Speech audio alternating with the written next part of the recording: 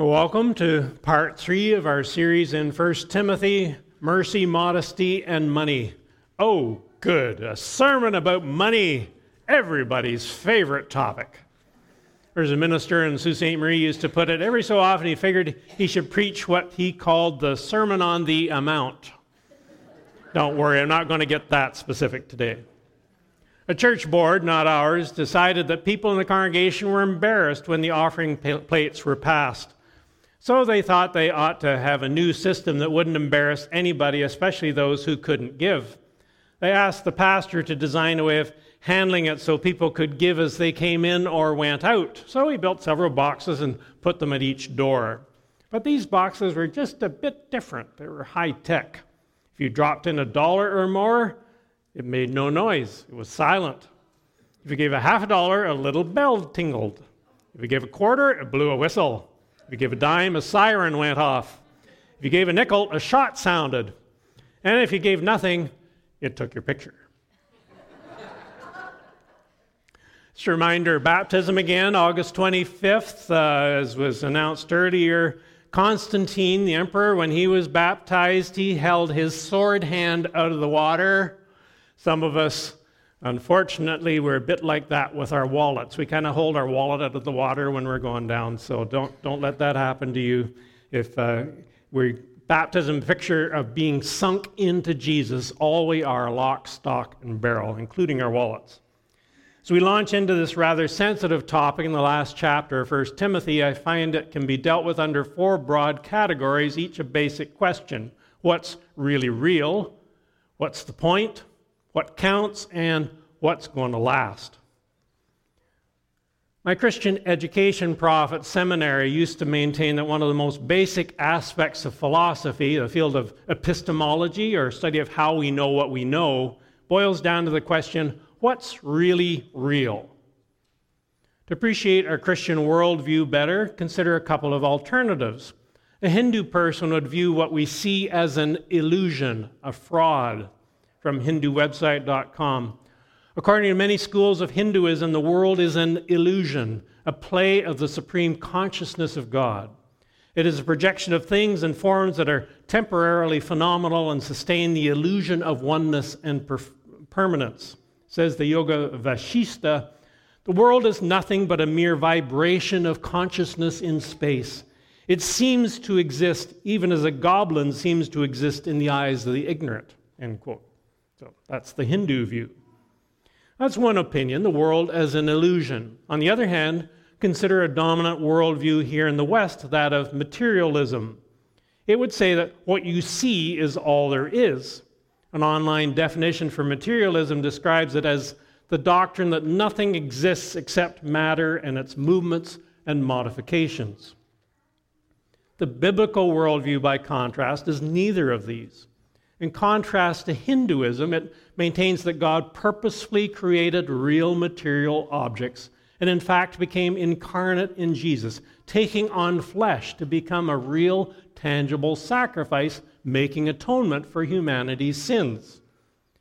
In contrast to materialism, the Bible teaches there are spiritual forces, agents, principalities at work behind the scenes, impacting what happens very significantly.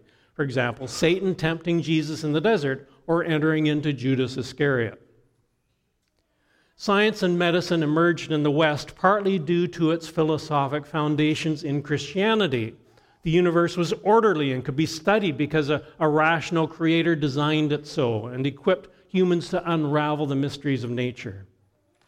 But we are so immersed in secular Western culture with its technology, advertising, and media, we risk confusing its worldview with that of the Bible.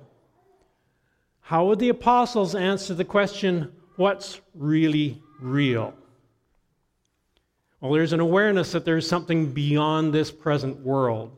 1 Timothy 6:7, for we brought nothing into the world and we can take nothing out of it. So Paul's conceding or suggesting there's something outside our current human existence. Verse 12, fight the good fight of faith. Take hold of the eternal life to which you are called when you made your good confession in the presence of many witnesses. What's really real? What can we truly get a grip on, take hold of? eternal life. Something beyond our 24/7 cradle-to-grave existence. But look especially at verse 19. In this way they will lay up treasure for themselves as a firm foundation for the coming age, so that they may take hold of the life that is truly life. Isn't this life truly life? That's not what the inspired Scripture writer is saying. Paul's focus is clearly on being ready for the coming age. Don't get duped by culture into thinking this life is all there is.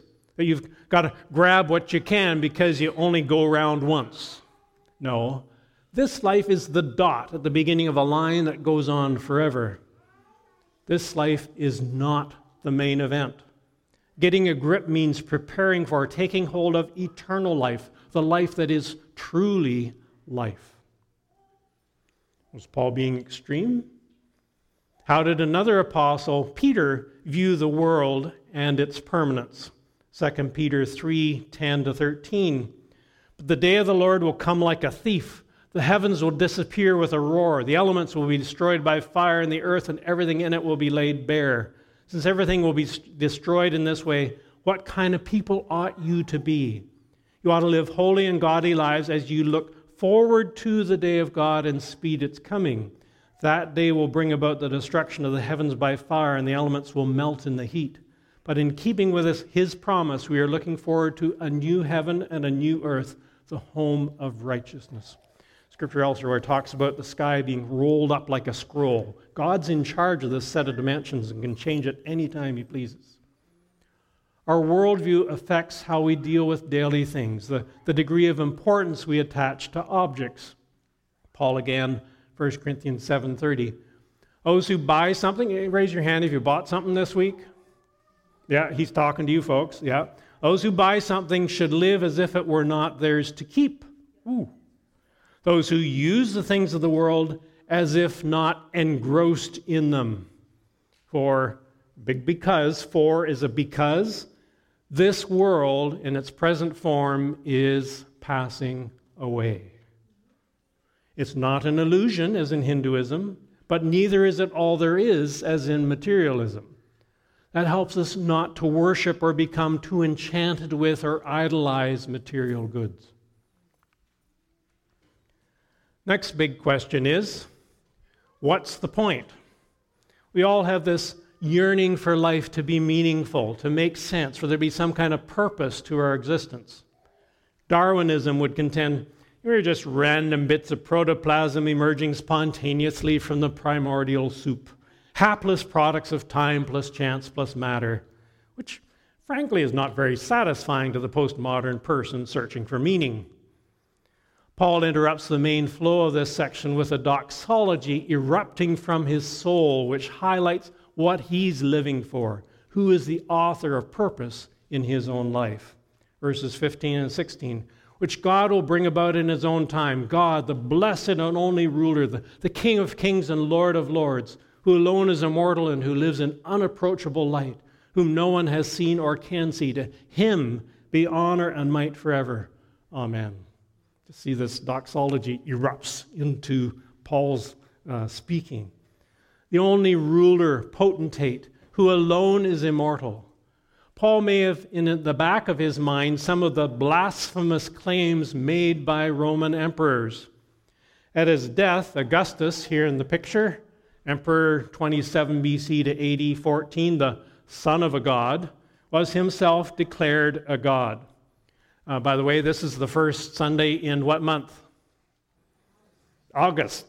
This is the guy that named this month his month. I'd kind of like next month to be Ernest month. A little egotistical, maybe? I don't know. It got worse. Domitian, Emperor AD 81 to 96, demanded to be addressed as Dominus et Deus Noster, i.e. our Lord and our God. So right here, Paul is making a pointed assertion about God being the only true sovereign. The buck stops here. It's God who is ultimately in control, and to him alone ought to be ascribed honor and power.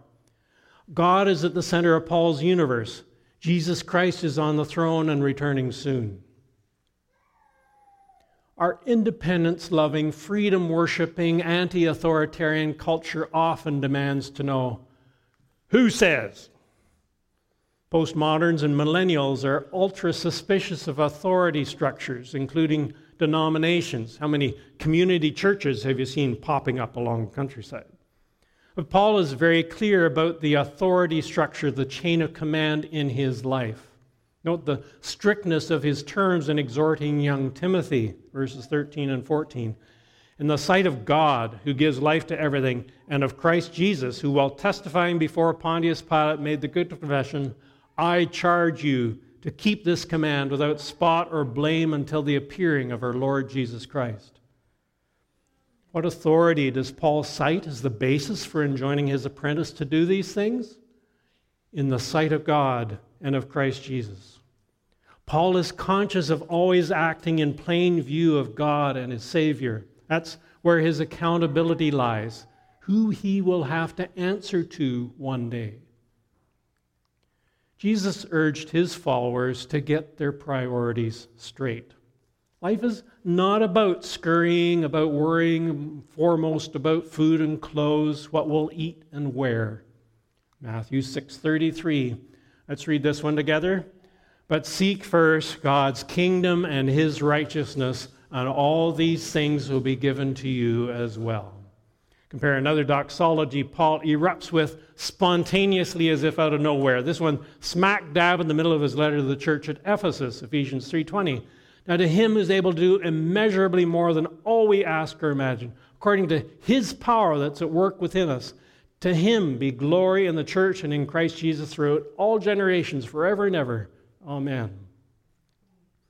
Is God so much the center of your life, of your focus, that occasionally you burst out in praise to him as your one and only, the central reference point in your life, the one you are seeking most of all to please every waking moment?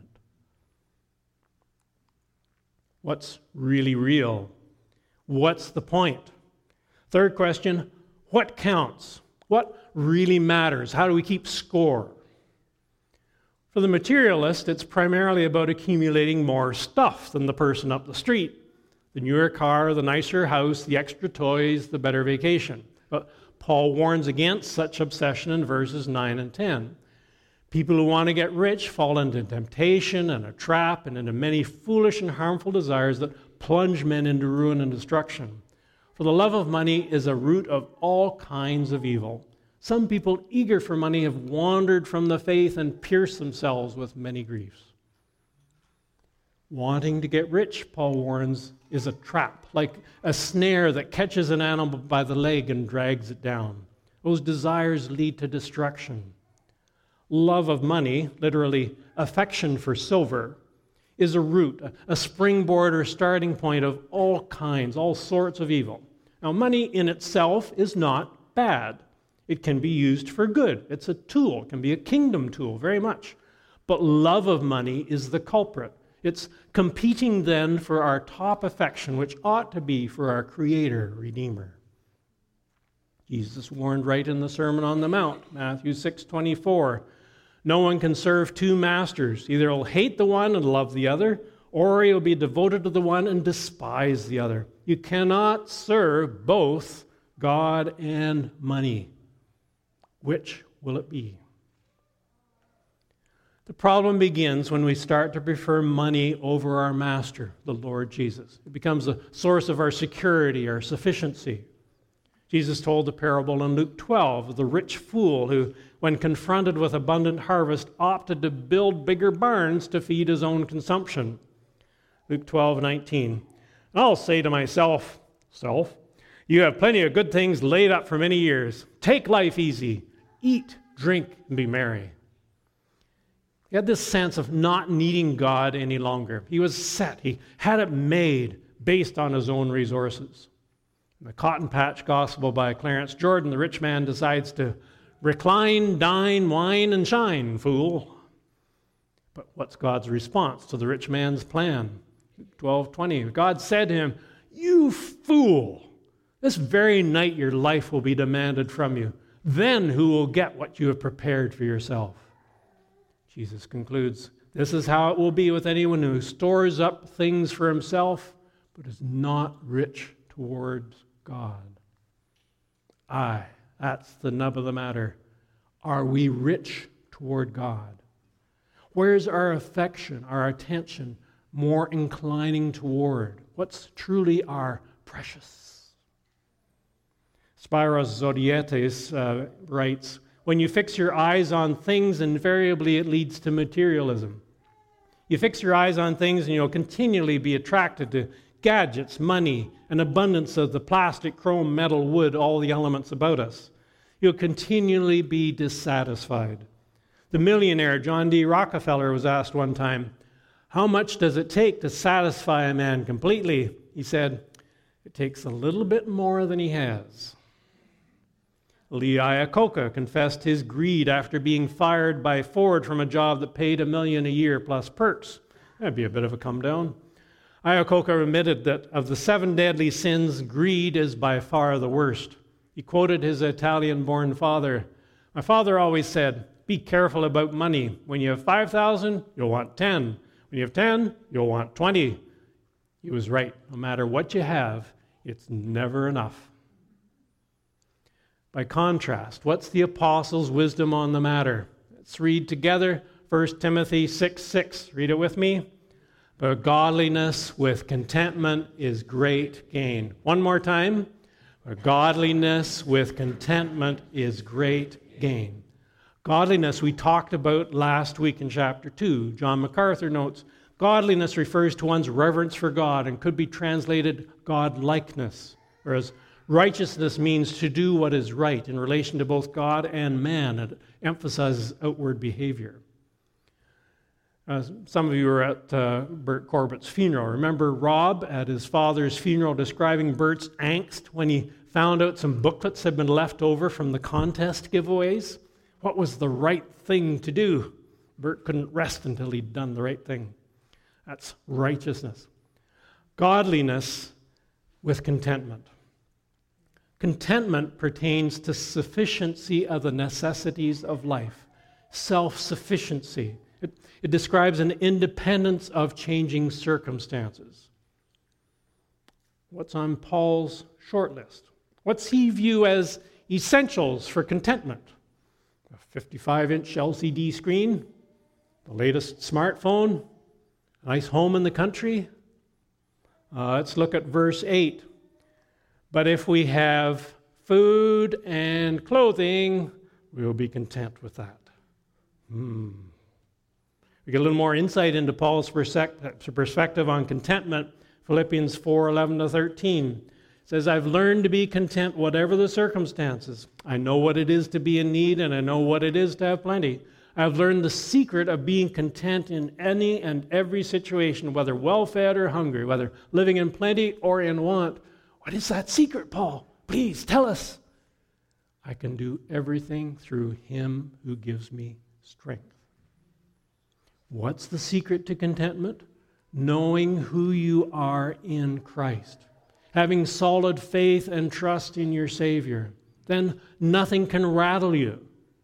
You can be truly content, independent of your circumstances, most free indeed. We're singing one of those songs about free in Christ.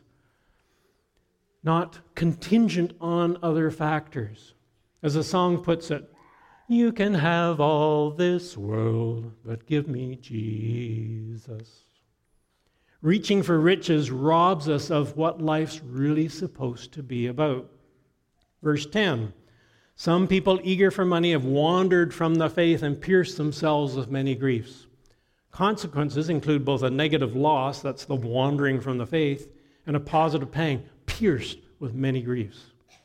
The word eager for money means to stretch oneself in order to touch or grasp something, stretching out. Proverbs 1:19 warns, such is the end of all who go after ill-gotten gain. It takes away the lives of those who get it. It robs them of life.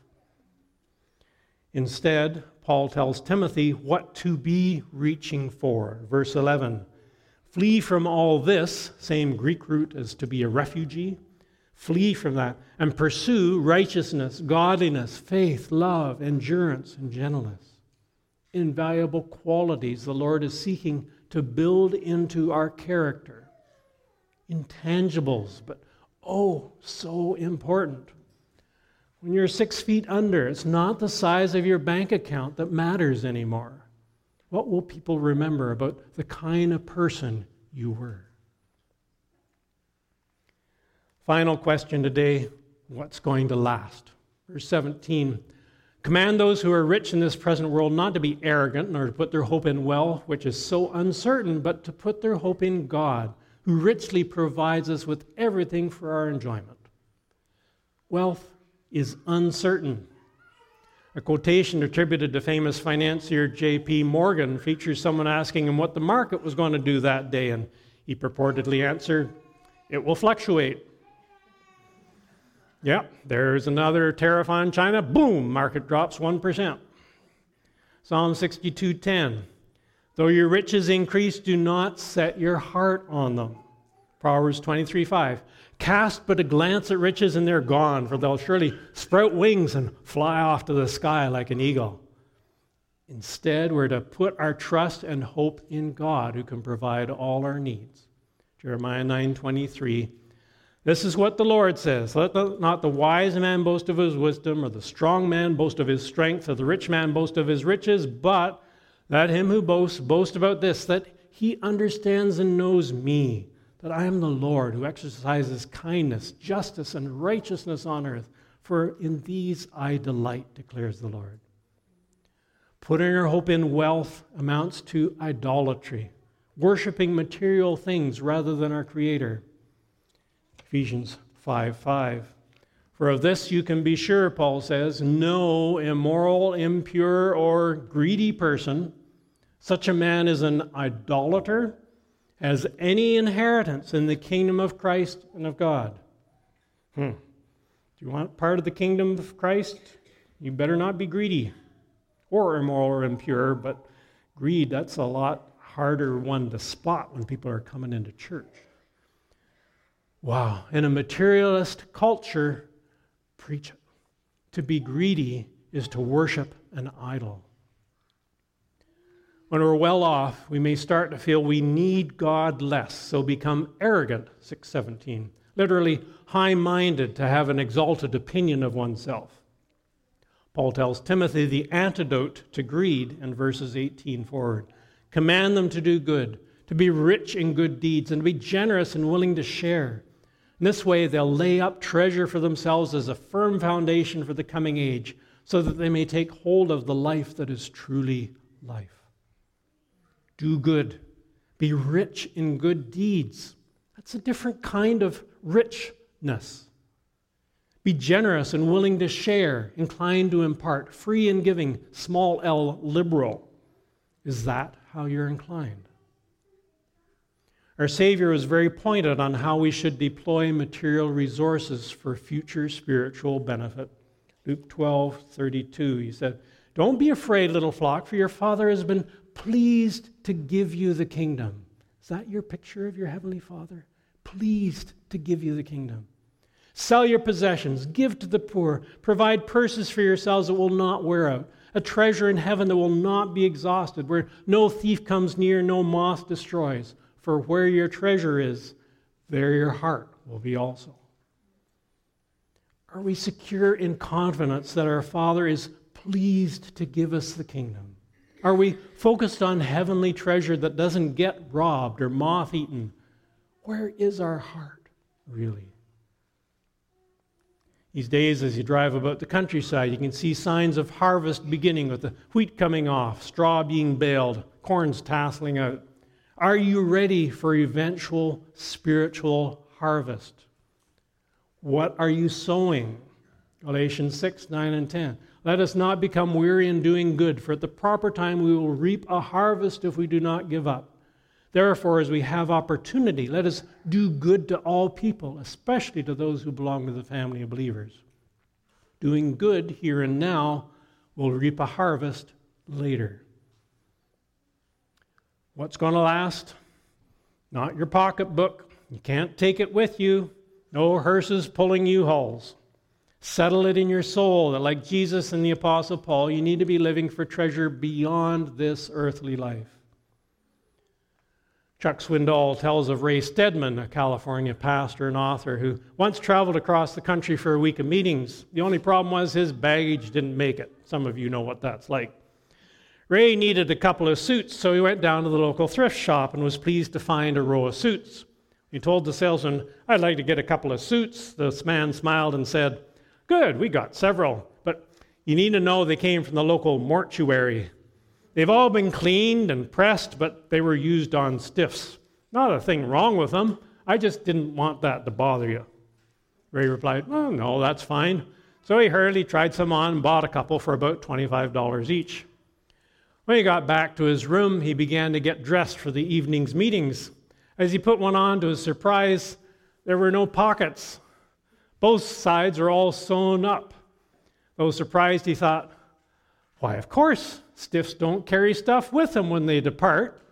The suits looked as if they had pockets, but they were just flaps on the coat. He told me later, "I spent all week trying to stick my hands in the pockets. I had to hang my keys on my belt." When you go to make that final journey from this life, you won't be able to tuck anything in your pocket. Instead, tuck yourself in Christ here and now. All we have and are comes from Him.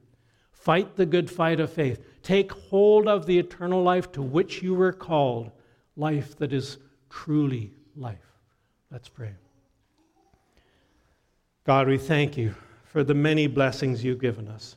Yes, material blessings, food and clothes and practical needs. Thank you even more, Lord, for provision for our eternal life, for forgiveness for our sins. Thank you for your word that teaches and guides us. Help us, Lord, to live for what's really worth living for. In Jesus' name.